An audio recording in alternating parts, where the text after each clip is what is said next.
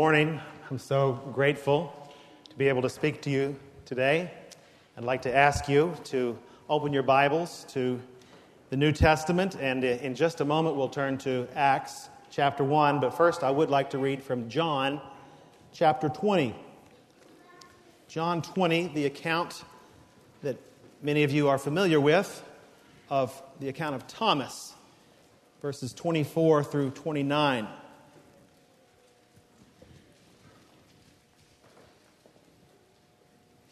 If you have found your places, if you're able to, I would ask you to please stand in honor of the reading of God's Word.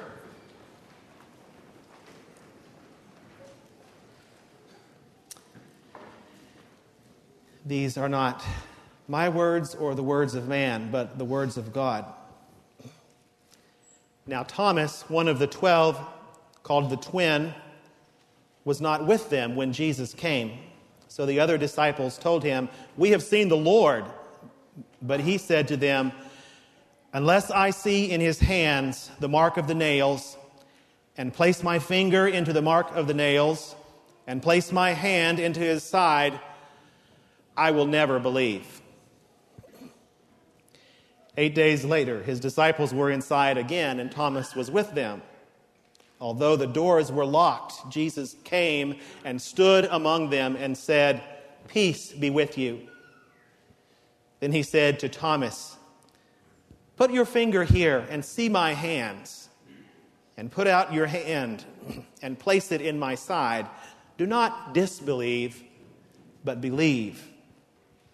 Thomas answered him, "My Lord and my God." Jesus said to him, "Have you believed because you have seen me?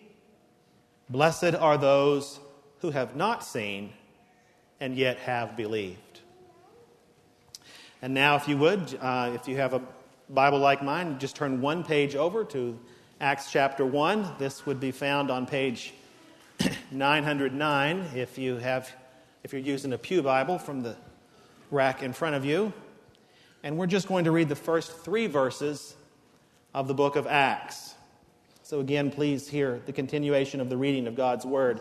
"In the first book, O Theophilus, I have dealt with all that Jesus began to do and teach, until the day when he was taken up, after he had given commands through the Holy Spirit to the apostles whom he had chosen.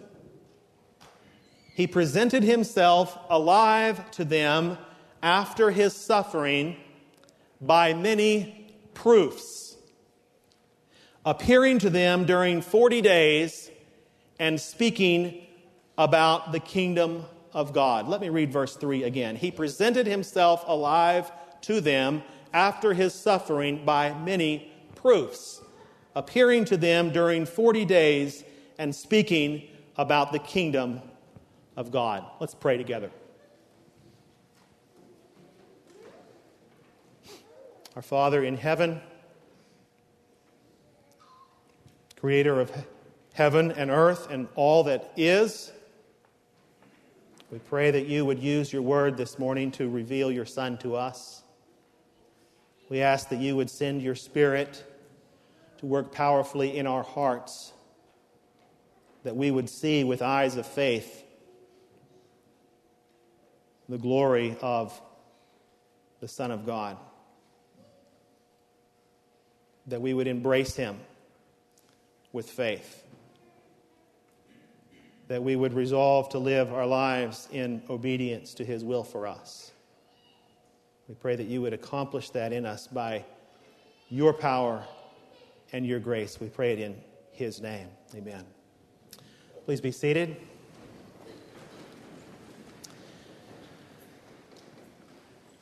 We're looking today at the proof of the resurrection of Jesus of Nazareth. It's not that I'm going to present every proof that could be given or try to answer every possible objection. But from the pages of the New Testament, I do want to give some essential reasons why Christians believe that Jesus rose from the dead. We believe there are solid reasons for the factual basis of Christianity that we can give that will serve both to strengthen our faith and to help us present the claims of Christ to unbelievers. And as we engage with an unbelieving world and sometimes unbelief in our own hearts, we are called to answer these kinds of questions. Did the resurrection of Christ really happen? Is it a myth or legend? Is it a story that's just so full of beautiful symbolism that it doesn't really matter whether it's literally true or not? Or is it a historical fact? Is it an event that actually happened in a real place at a real time? And of course, the Word of God gives us clear, specific answers to every one of these questions. God has spoken. He reveals himself in this word, and what he tells us there makes it absolutely clear. He wants us to know with complete certainty he has raised his son Jesus from the dead. And furthermore, that one event makes all the difference in understanding the world and living life the way that we do. Some of you have heard about a tragedy that took place here in White Settlement this week. Some of you have lost family members or relatives in recent weeks. The resurrection of Christ makes all the difference in how we look at those events and how we prepare for those kinds of events. Now, as we look at the proof of the resurrection this morning, basically I primarily have three groups of people in mind that I want to address, I want to speak to for the most part. The first group would be those, perhaps there's not very many here among us, but I want to address you if you are here, and that would be those who are unsure if everything we read in the New Testament about Jesus is in fact reliable. And so, if that's you, you may be holding back from making a commitment to Christ, from giving your life to him and trusting him, because you have not decided who or what to believe when it comes to religion and claims about ultimate truth. In fact, there are a lot of different religions out there, a lot of competing worldviews. And so you may wonder how we can know if one of those systems of thought is really the right one to the exclusion of all others. The second group here this morning may be somewhat larger. This may be many of you. It's made up of those who believe in Christ. They accept the teaching of Scripture. They're serious about following him. But there are also times when they're plagued by doubt. And so if you are in this group, perhaps you sometimes wonder if you and your Christian friends have been mistaken all along. And sometimes your uncertainty may drain you of your zeal for pursuing and knowing Christ. Sometimes it may rob you of your effectiveness as a witness for Christ. So maybe there are times when you stay quiet, when you know you really should speak up. You basically chicken out because you don't have the answers you feel you need to combat unbelief, whether it's in your own heart or those around you.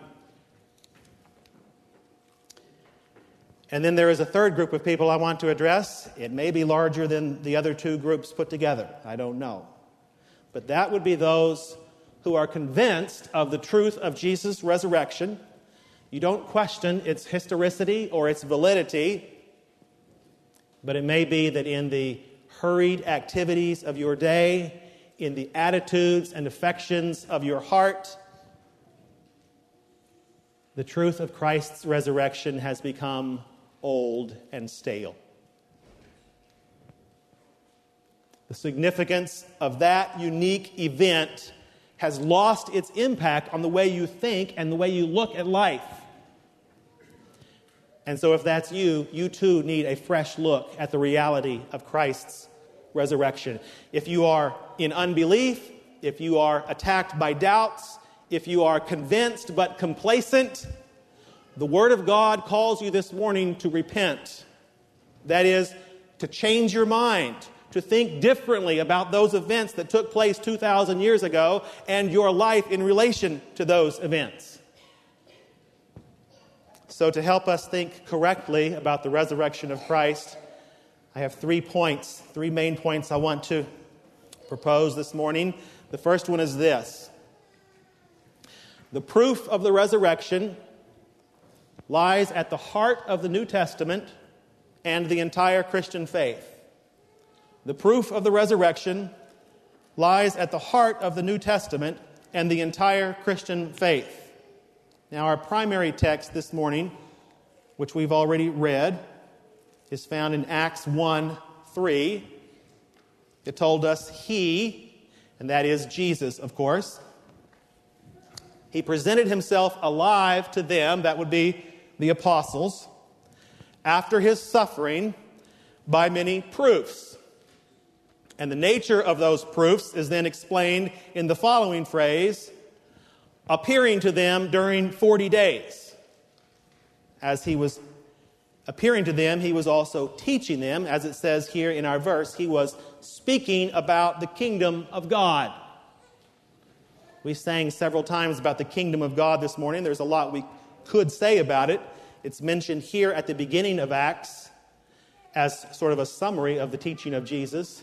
Also, at the end of Acts, summary of the teaching of Paul. Many places throughout the book of Acts, we could in fact say that the kingdom of God is the theme of the New Testament.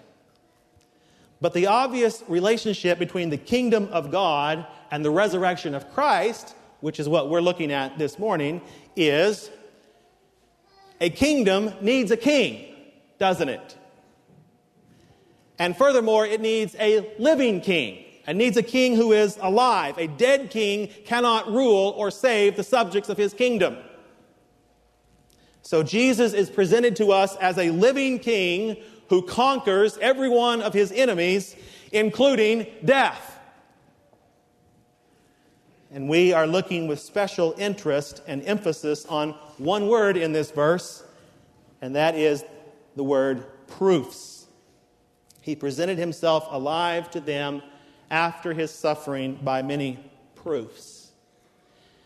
Now, we don't want to look at this word or this phrase in isolation from its context, either the immediate context or the context of the overall purpose of the book of Acts. In fact, Luke, who is the human author of this book, is introducing his subject in a way that gives some important indications what the purpose of the book is. He starts, you will notice in verse 1, he starts by reminding his readers, beginning with his first reader, a man named Theophilus. He reminds him and us of another book that he has written, an earlier work that we call the Gospel of Luke. And he summarizes the contents of that earlier work by saying, in that book he dealt with all that Jesus began to do and teach. That's what he says in verse 1. Well, his implication is that now in this second work, he is recording for us what Jesus continued to do and teach through his apostles by the power of the Holy Spirit. So these opening verses are partly a summary of what has gone before, and they're partly a transition to what is coming next. And the connection between the two books leads us to wonder and examine if perhaps the purpose in writing these two books is in fact the same purpose, or at least one that's very similar. Well, what was his purpose in writing the first book, the Gospel of Luke? We don't have to wonder about that. He spelled it out very clearly for us in the opening verses of Luke. I'd like to turn there briefly and read the first 4 verses of Luke chapter 1. Luke chapter 1, listen to his introduction. Inasmuch as many have undertaken to compile a narrative of the things that have been accomplished among us, just as those who from the beginning were eyewitnesses and ministers of the word have delivered them to us, it seemed good to me also, having followed all things closely for some time past, to write an orderly account for you, most excellent Theophilus. And here's the ultimate reason: that you may have certainty concerning the things you have been taught. Luke is presenting credentials for us. He is a careful historian and a convincing apologist. In other words, he engages in a reasoned defense of the Christian faith, and we see that concern reflected both in his gospel account and in the sequel, the book of Acts. In the Gospel of Luke, he makes it clear he's done his research. He has talked to eyewitnesses in order to compile an orderly and reliable account. And we see a similar purpose in his choice of words here in Acts 1. The word proof refers to unmistakable signs that show the presence or reality of something. And of course, what Luke has in mind are the visible bodily appearances of Jesus before his apostles. Well, that's at the very beginning of Acts. It lays the foundation for the rest of the book. As he progresses from there, we see that he continues his apologetic thrust. He continues to demonstrate the truthfulness of the apostolic message. One way he does this is by calling attention to the supernatural signs and wonders that God accomplished through the agency of the apostles.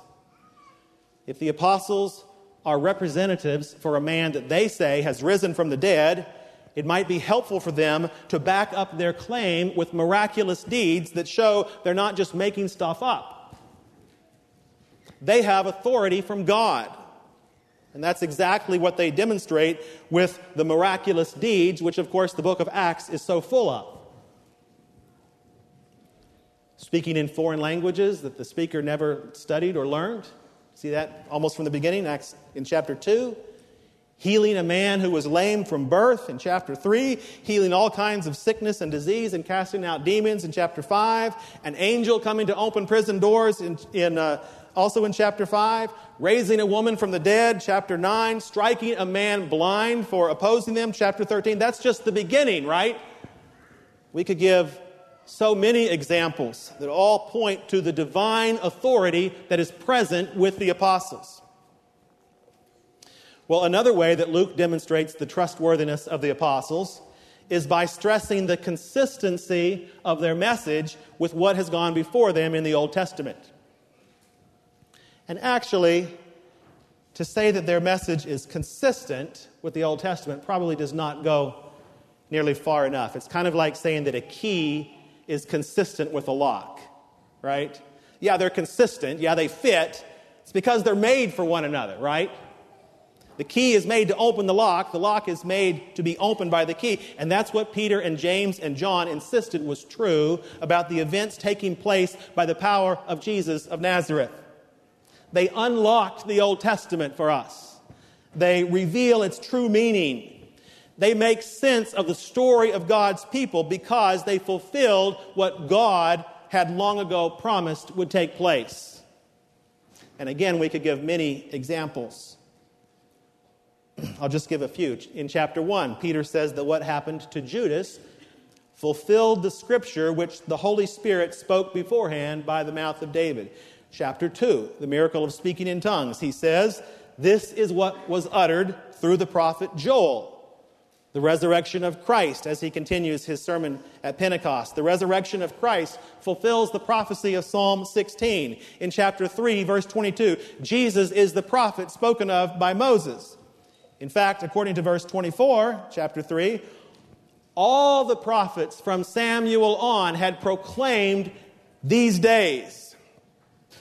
The events that had taken place in first century Jerusalem were the realization of God's promise to Abraham that in his offspring all the families of the earth would be blessed. That's in verse 25. And that just gets us through chapter 3. A little later we get to the Apostle Paul, who was converted about a third of the way through the book, and he begins to preach the same message about the same resurrected Christ that he once opposed and persecuted. Listen to what Paul says about his message in chapter 26. Acts 26, verses 22 and 23. To this day, I have had the help that comes from God. And so I stand here testifying both to small and great, saying what? What's your message, Paul? Saying nothing but what the prophets and Moses said would come to pass. That the Christ must suffer, and that by being the first to rise from the dead, he would proclaim light, both to our people and to the Gentiles. So the message throughout the book of Acts is the same as what was promised in the Old Testament. And then finally, the message of the apostles is not only consistent with one another, consistent with the Old Testament, their trustworthiness is also confirmed by their willingness to give their lives for the spread of that message. Early in the book, Peter and John are arrested and threatened. Shortly after that, the entire company of the apostles is beaten. A couple of chapters later, Stephen is stoned to death, which sparks intense persecution of all the believers living in Jerusalem. Then James is put to death by the sword. Peter escapes death only by God's miraculous intervention. And after Paul begins to preach Christ, he too is subjected to the same kind of persecution. And eventually, we know he will be arrested and imprisoned and finally executed in Rome at the hands of Nero. Now I want us to come back a little bit later to this idea of the apostles giving their lives, to consider the trustworthiness of them and their message. But for right now, I want to focus more on what the message is that they are giving their lives for. And the short answer is, it all centers upon the death and resurrection of Jesus Christ. I have a number of more passages I want to read. Listen to some of these are intentionally stated as summaries. Some of them are more examples of what the apostles are preaching. Chapter 2, the Sermon at Pentecost, verses 23 and 24. This Jesus, delivered up according to the definite plan and foreknowledge of God, you crucified and killed by the hands of lawless men. God raised him up, loosing the pangs of death, because it was not possible for him to be held by it. A few verses down, verse 32. This Jesus God raised up, and of that we all are witnesses. Chapter 3, verse 15. Separate occasion, the same speaker, Peter, says, you killed the author of life, whom God raised from the dead. Chapter 4, verse 10. Let it be known to all of you and to all the people of Israel that by the name of Jesus Christ of Nazareth, whom you crucified, whom God raised from the dead, by him this man is standing before you well. And verse 33, here's a summary statement of what the apostles were doing and what they were saying. And with great power, the apostles were giving their testimony to the resurrection of the Lord Jesus. See how many examples we can point to. Just a few more. Chapter 10, verses 40 and 41. This is the account of Peter speaking to the household of Cornelius.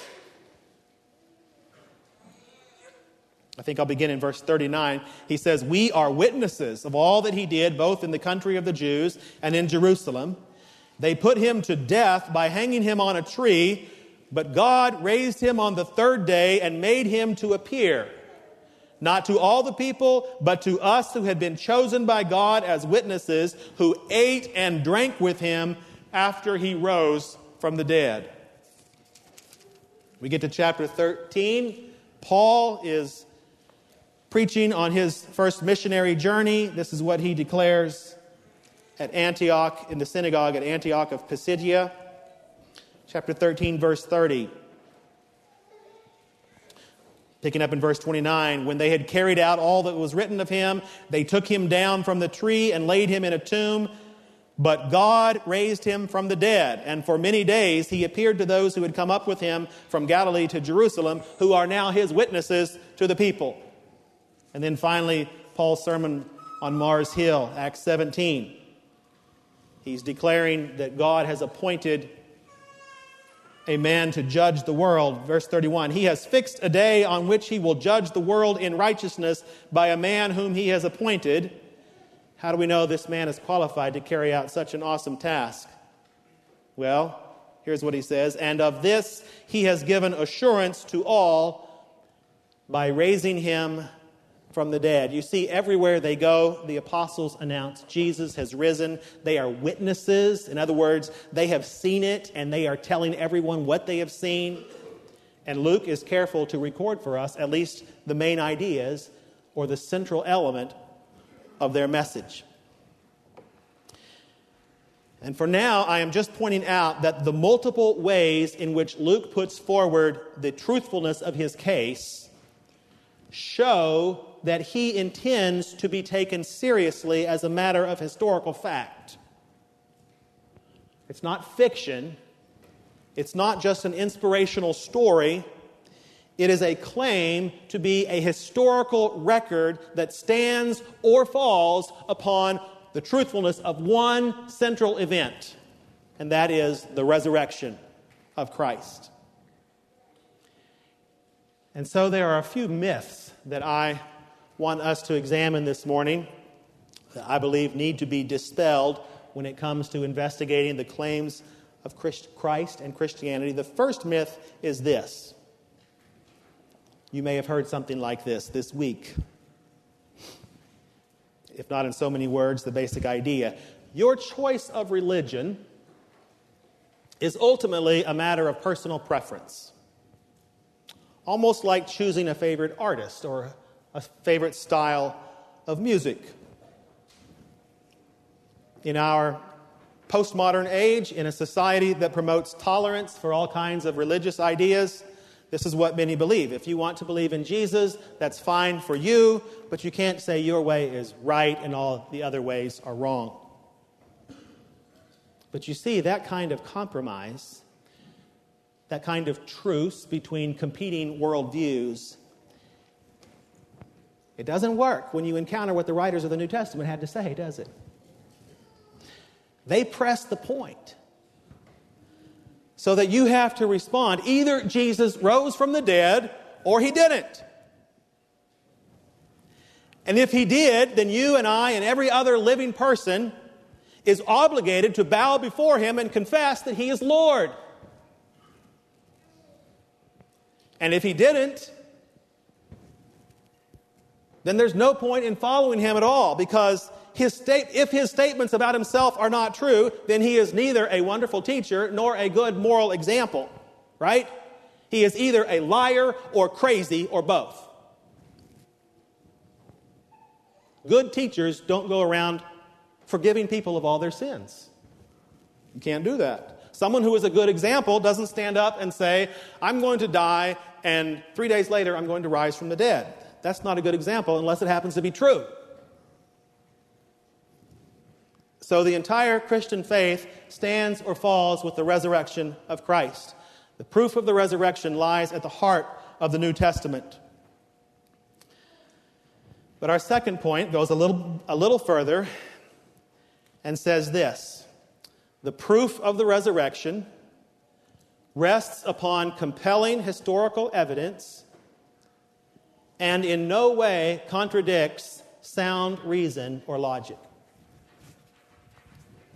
The proof of the resurrection rests upon compelling historical evidence and in no way contradicts sound reason or logic. Now, I think when I begin to use words like evidence and reason and logic, it sort of tips my hand. It shows I want to challenge another myth that is also very popular. Maybe we would say it's similar to the first myth, but it also has a key difference. This second myth says that faith is purely personal and subjective, and therefore it's completely divorced from logic and evidence.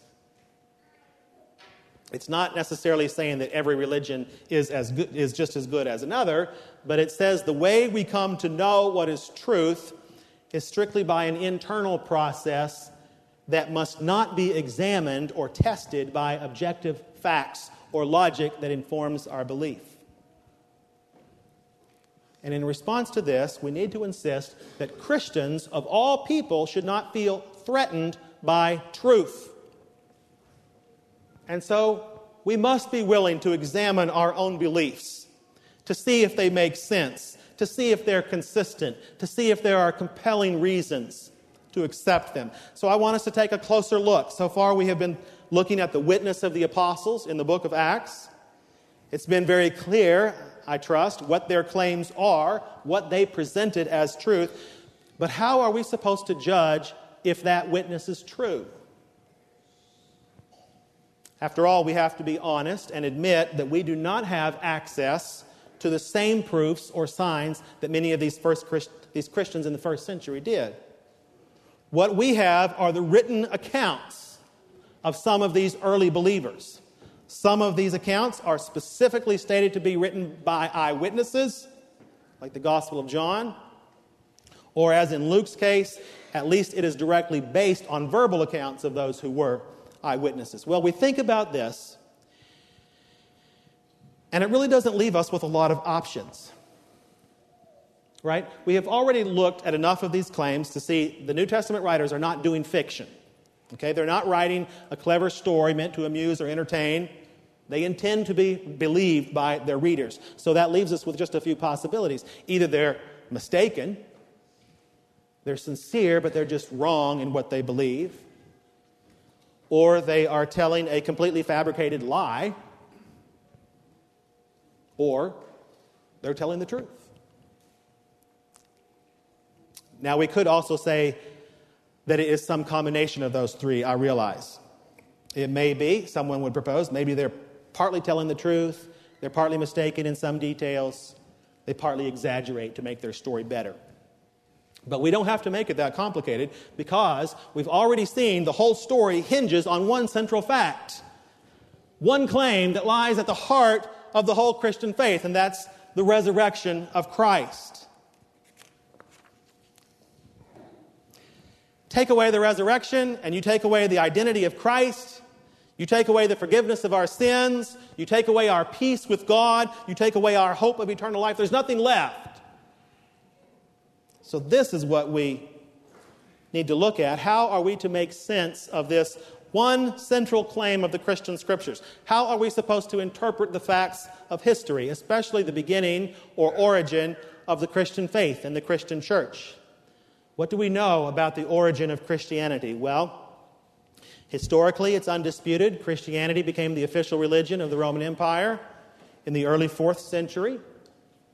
It's also undisputed that before it was accepted officially, it was a hated and persecuted religion for the better part of 3 centuries. And for the most part, it's undisputed that the earliest Christians found their roots in the teachings and deeds of one man called Jesus of Nazareth. We look at the New Testament record. It's unmistakable. The New Testament writers want us to believe that this Jesus rose from the dead. A number of them claim to have seen Jesus alive with their own eyes. We have to ask ourselves, are they telling a lie? Does that explanation make good sense? Many of these first-generation Christians gave their lives willingly. As I mentioned earlier, they gave their lives for the message they proclaimed. And I know that I realize there are those who give their lives for something that is false. Okay, we can think of German soldiers or kamikaze pilots in World War II, right? Islamic terrorists and suicide bombers in our own day. They give their lives for what they believe in, but that's the point. They believe in it, however tragically mistaken they are. What you don't have is people willingly, gladly go into the executioner's axe when they know the story they have told the world is a big fraud. So I think we can eliminate the idea that the New Testament writers purposely cooked up a big lie to deceive the world. So that leads us to another possibility we have to consider. Perhaps the earliest disciples and the New Testament writers who said they saw Jesus risen from the dead were just mistaken. It looked like Jesus, but it was really someone else, or he never died in the first place. It looked like he was dead. Everyone thought he was dead, but he was never really all the way dead. Because after all, and here is another myth that's commonly believed, the writers of the New Testament were ignorant, superstitious men trying to explain the things they experienced without the benefit of a modern scientific worldview.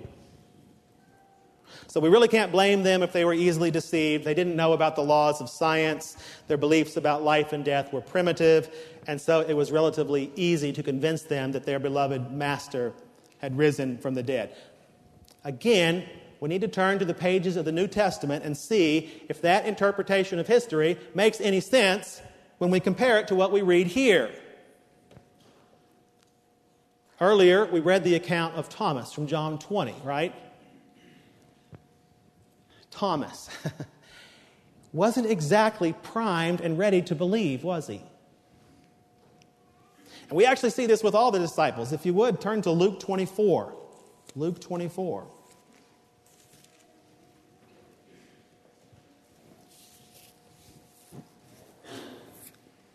According to Luke and the other gospel writers, a number of women were actually the first ones to visit the empty tomb. Here in Luke 24, we're told it was Mary Magdalene and Joanna and Mary the mother of James and the other women with them who told these things to the apostles. That's verse 10. By these things, he means the empty tomb and the appearance of the angels who told them Jesus was risen. But notice the response of the apostles to the women in verse 11. But these words seemed to them an idle tale, and they did not believe them. Not exactly, oh, that settles it. These women said it, so it must be true. They're very skeptical, aren't they? Very hard to be convinced. The New Testament accounts consistently show us men who are flabbergasted and amazed and initially find it hard to believe. Because even though it's true, they didn't have all the knowledge of modern science and chemistry and biology, they had enough information to know that people who die don't come back from the dead. And it's only in the face of undeniable, compelling proof that they acknowledge this has really happened. Now, I know that people make mistakes all the time. In fact, I could not begin to count all the mistakes I've made in my life. But on those occasions when I have lost a friend or a loved one to death, I have never been deceived into thinking that they rose from the dead. And I don't think anyone here has ever made that mistake. How do you convince this many people, not only the 11 apostles, but a number of others as well? How do you convince this many people that their friend, their mentor, their teacher, the one they have stayed with and eaten with and traveled with and so on for 3 years, how do you convince them he's been put to death on a Roman cross, laid in a tomb for 3 days, and then come back to life? It's not that they were gullible and ready to believe. What we see over and over again, if we had time, we would look at Matthew 28, verse 17. It mentions a similar point. What we see over and over is, in the face of compelling proof, their hearts are hard. They're slow to understand. They're not ready to believe. Because the truth is, they had the same problems in their age that we have today. They had a lack of faith in God's power, and they failed to question their own presupposition or their own assumptions that the same cycles we've always known always have to continue. In other words, a lack of evidence was not the problem. It was a lack of willingness or ability to see that their beliefs were wrong. If we return to the book of Acts, we can see Paul challenging what is basically that same assumption on the part of King Herod Agrippa. Let's go back to Acts 26. In the last part of the book, Paul is accused by the Jews of stirring up riots and attacking the Jewish religion. And when the Roman authorities investigate, they find the controversy all centers on a certain Jesus who was dead, but whom Paul asserted to be alive, is the way it's described in chapter 25. Well, now, when Paul makes his case before Herod Agrippa in chapter 26, he asks this question in verse 8. Look at that with me. Why is it thought incredible by any of you that God raises the dead? That's a very reasonable question. He's challenging their assumptions. Seeing the dead raised to life is outside the realm of our ordinary experience. That's certainly true. But what reason do we have for saying that God could never do such a thing? We're talking about the same power that has created galaxies. The same power that created life on a particular planet in one of those galaxies. Is it more difficult for God to raise his Son from the dead than to breathe life into dust and create the first man? Well, it really all comes down to how we think about God, doesn't it? And by the way, everyone has a God. Even if your God is impersonal matter and energy and laws of physics. But if you, who are not God, assume that you can set limits on what God can or can't do, what does that say about your arrogance? So you see why this is not simply an intellectual question. It's a moral question as well. When God has revealed himself as clearly as he has, what reason do we have for rejecting that revelation? And that brings us to our third and final point. The proof of the resurrection demands a personal response of faith and obedience to the risen Christ. The proof of the resurrection demands a personal response of faith and obedience to the risen Christ. Now, when we speak about this personal response to the risen Christ that is required from every man and woman and child, we need to be clear it involves much more than just checking the right box on a religious survey, okay? More than putting right opinions down on a piece of paper and saying, that's me, that's what I believe. The faith that we see required in the New Testament is more than faith in a set of doctrines. It is faith in a person, and it is a person on whom we are not allowed to place any limits, either on who he is or on what he requires from us. In fact, the terms of becoming a follower of Jesus are absolute, aren't they? Here's what Jesus says in Luke 14.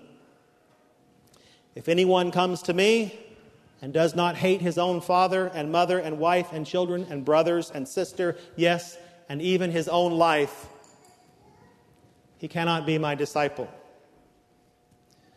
Whoever does not bear his own cross and come after me cannot be my disciple.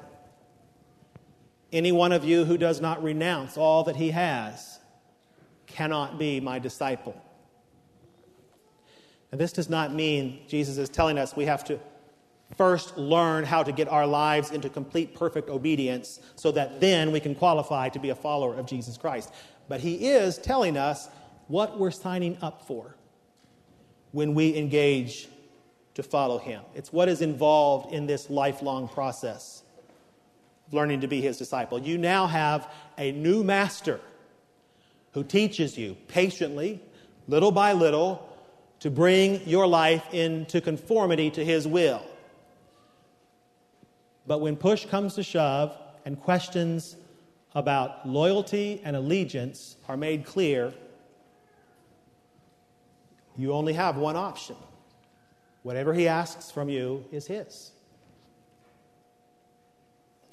And if you see the risen Christ for who he really is, this is not a dreadful prospect. It is something you embrace. It's something you want. And so, speaking to my brothers and sisters who love Christ, who know that his will for them is only good and holy and beneficial, as we close, I would like to quickly mention 3 areas of life that are addressed. There's many more, but here are 3 areas I want to mention that are addressed in particular passages in the New Testament, and these are all directly impacted by our knowledge of the resurrection. The first one, conveniently enough, all these 3 areas begin with a P. So the first one is our possessions. How do we look at our possessions? We looked at this in discipleship hour last week in the Acts class. The end of Acts 4 is talking about the great unity that was experienced by these early believers in Christ. And the attitude that they had toward their material possessions is described in verse 32. Now the full number of those who believed were of one heart and soul, and no one said that any of the things that belonged to him was his own, but they had everything in common. Where did that perspective come from? Well, the very next verse tells us what else is happening in their midst. Verse 33, and the language there draws a very strong connection between all the phrases. With great power, the apostles were giving their testimony to the resurrection of the Lord Jesus, and great grace was upon them all. And then the following verse, verse 34, shows how that grace was demonstrated or manifested among the believers. There was such giving and sharing taking place in this group of Christians that there was not a needy person left among them, is what he says. So in regard to our possessions, brothers and sisters, we need to examine our hearts. Of course, we enjoy a standard of living that is the envy of most of the world. And we have among us those who are struggling financially. So let me ask you, how much is your attitude toward those in need affected by the truth of Jesus' resurrection? If Jesus has not been raised, and your only hope of happiness is in the things of this world, you might as well try to accumulate and keep as many things as you can get. But the resurrection of Jesus teaches us to view things far differently. The truth of the resurrection even goes so far as to challenge and reshape our attitudes towards personal safety. That's our second P. Okay? Personal safety. It's been a few months since we looked at 1 Corinthians 15. But remember there, Paul is drawing a very tight, logical connection between the resurrection of Christ and our own resurrection. And one of the key points that he makes in his flow of argument is, why would we be living the kind of lives we are if we didn't believe that we would be raised from the dead? In verse 30, he asks, why are we in danger every hour? In other words, why would we voluntarily expose ourselves to the kinds of dangers that come from preaching the gospel? That doesn't make sense if you're living for this world. It only makes sense if you're living for the resurrection.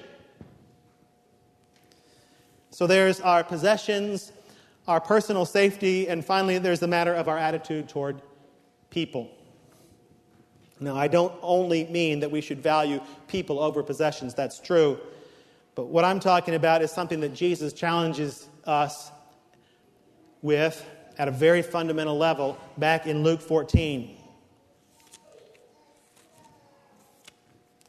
It's telling us to consider what kind of people we're willing to hang out with and invite over to our house. So I want to read his words starting Luke 14, starting in the middle of verse 12.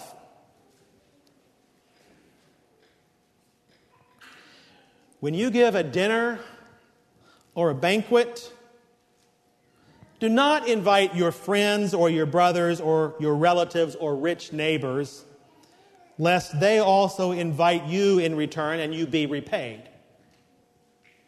But when you give a feast, Invite the poor, the crippled, the lame, the blind. And notice why he says to do this. It's not because we're expected to give up any hope of any kind of reward. It's what kind of reward we're instructed to expect and when. Verse 14, and you will be blessed because they cannot repay you, for you will be repaid at the resurrection of the just. Jesus is teaching us here where to place our hope and what it looks like when we place our hope in the resurrection. We no longer choose to hang out only with people who are like us, people who look like us, who have the same level of education, who are on the same socioeconomic level. Brothers and sisters, I believe we still have a long way to go in learning this lesson. I have to admit I have heard criticisms at times, and perhaps you have as well, that we are not a warm, welcoming church when it comes to showing acceptance and sharing our lives with those who have a hard time fitting in. And I'm not saying this because I want to motivate you with a load of guilt. I want to motivate you with what Jesus did, the hope of the resurrection. You know, you don't have to look far to find the equivalent of these kinds of people that Jesus was talking about. You can find men and women suffering from Alzheimer's at the nearest nursing home.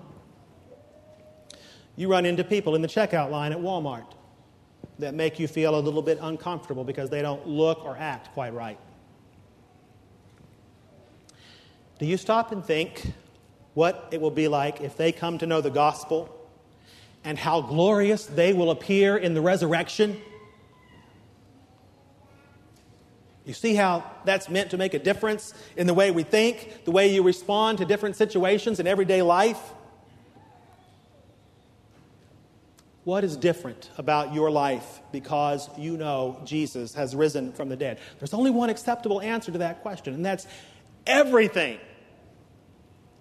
Everything is different because Jesus has risen from the dead, and in that resurrection, you find the certainty that you, his followers, will one day be raised as well. So look at him. Look at this risen Jesus, and know that in him God is for you. Know that the one who gave him up for us all will also freely give us all things. Know that neither death nor life nor anything else in all creation will be able to separate you from the love of God, which is in Christ Jesus our Lord. Know that there is no condemnation for those who are in Christ Jesus. We know these things because Jesus is risen from the dead. He has ascended to the throne of God. He is seated at God's right hand, and he lives forever to make intercession for us. He is worthy of all confidence and trust. Trust in him, the victorious, eternal, risen Son of God. Let's pray.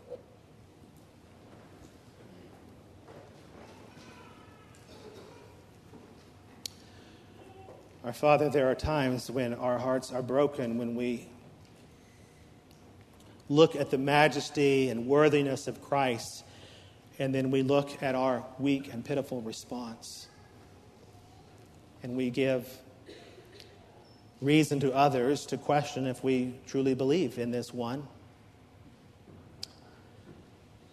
We want to affirm this morning that we do trust in your Son, the risen Christ. And we want to ask of you your strength, that we would live out a life consistent with that faith. Would you accomplish your purpose in us? Would you give us boldness to give witness to the resurrection of our Lord and Savior? Would you use us to bring the knowledge of his gospel to many others, to care for others, to show your compassion and purity and holiness, your great character, your revelation of yourself to mankind? Would you use us as he produced that faith in us. We pray it all in Jesus' name for his sake. Amen.